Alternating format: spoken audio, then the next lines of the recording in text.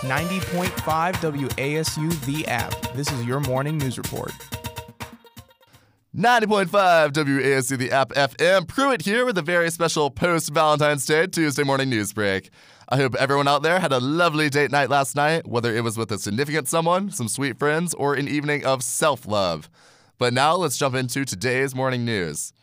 On campus, a little dose of arts and culture you should all know about is Quintessential, the student voice recital going on tonight, February 15th at 8 p.m. in Rosen Concert Hall inside the Hayes School of Music off of River Street. Whole lot of Boone terminology there and a whole lot of Boone talent at Quintessential, which features the vocal talents of Mary Elizabeth Hirsch's soprano, Hunter Rogers' tenor, Robert Harrelson's baritone, and Tyler Delaperoute on piano. I love making it out to these cultural events. Everyone at the Hayes School of Music knows how to put on a great show, and the best part is, entry is free.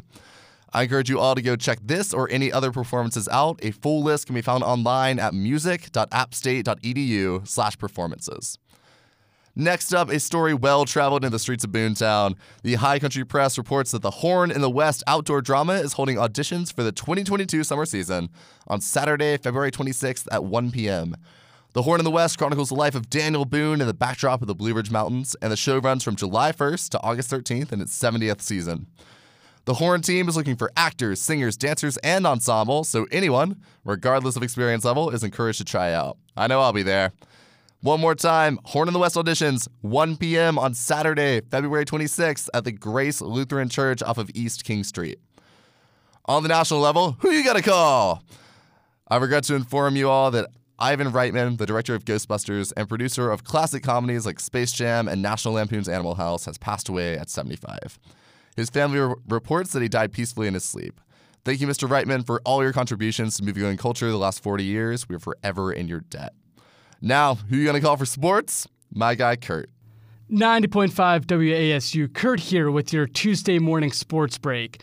This past weekend was the Super Bowl, the biggest game of the year.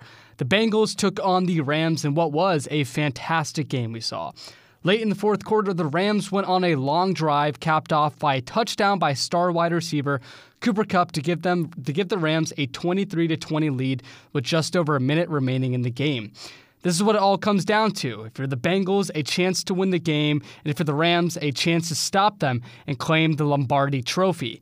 And that's exactly what the Rams did. A big stop from Aaron Donald on 4th and 1 captured the Super Bowl for the Rams. What a game it was. 23-20, Rams beat the Bengals. In App State news, though, the men's basketball squad had a game this weekend against Georgia Southern in which they came up short 58-49. The Mountaineers fall to second place in the Sun Belt Conference standings, but with the home game this Thursday night against Troy, they can hopefully make their way back up to first. For your wrestling team, the Mountaineers improved to 5-0 in the Southern Conference with a 19-13 victory over Campbell this past Saturday in Varsity Gym. And for your women's basketball team, App State got a 84-78 victory in overtime, their second overtime game in 3 days. Michaela Porter led the way with 21 points.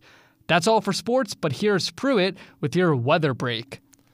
Finally, our weather courtesy as ever of BooneWeather.com. It looks like we're in for a slightly warmer one today with a high of 46 degrees and a low of 27, but at least it's sunny.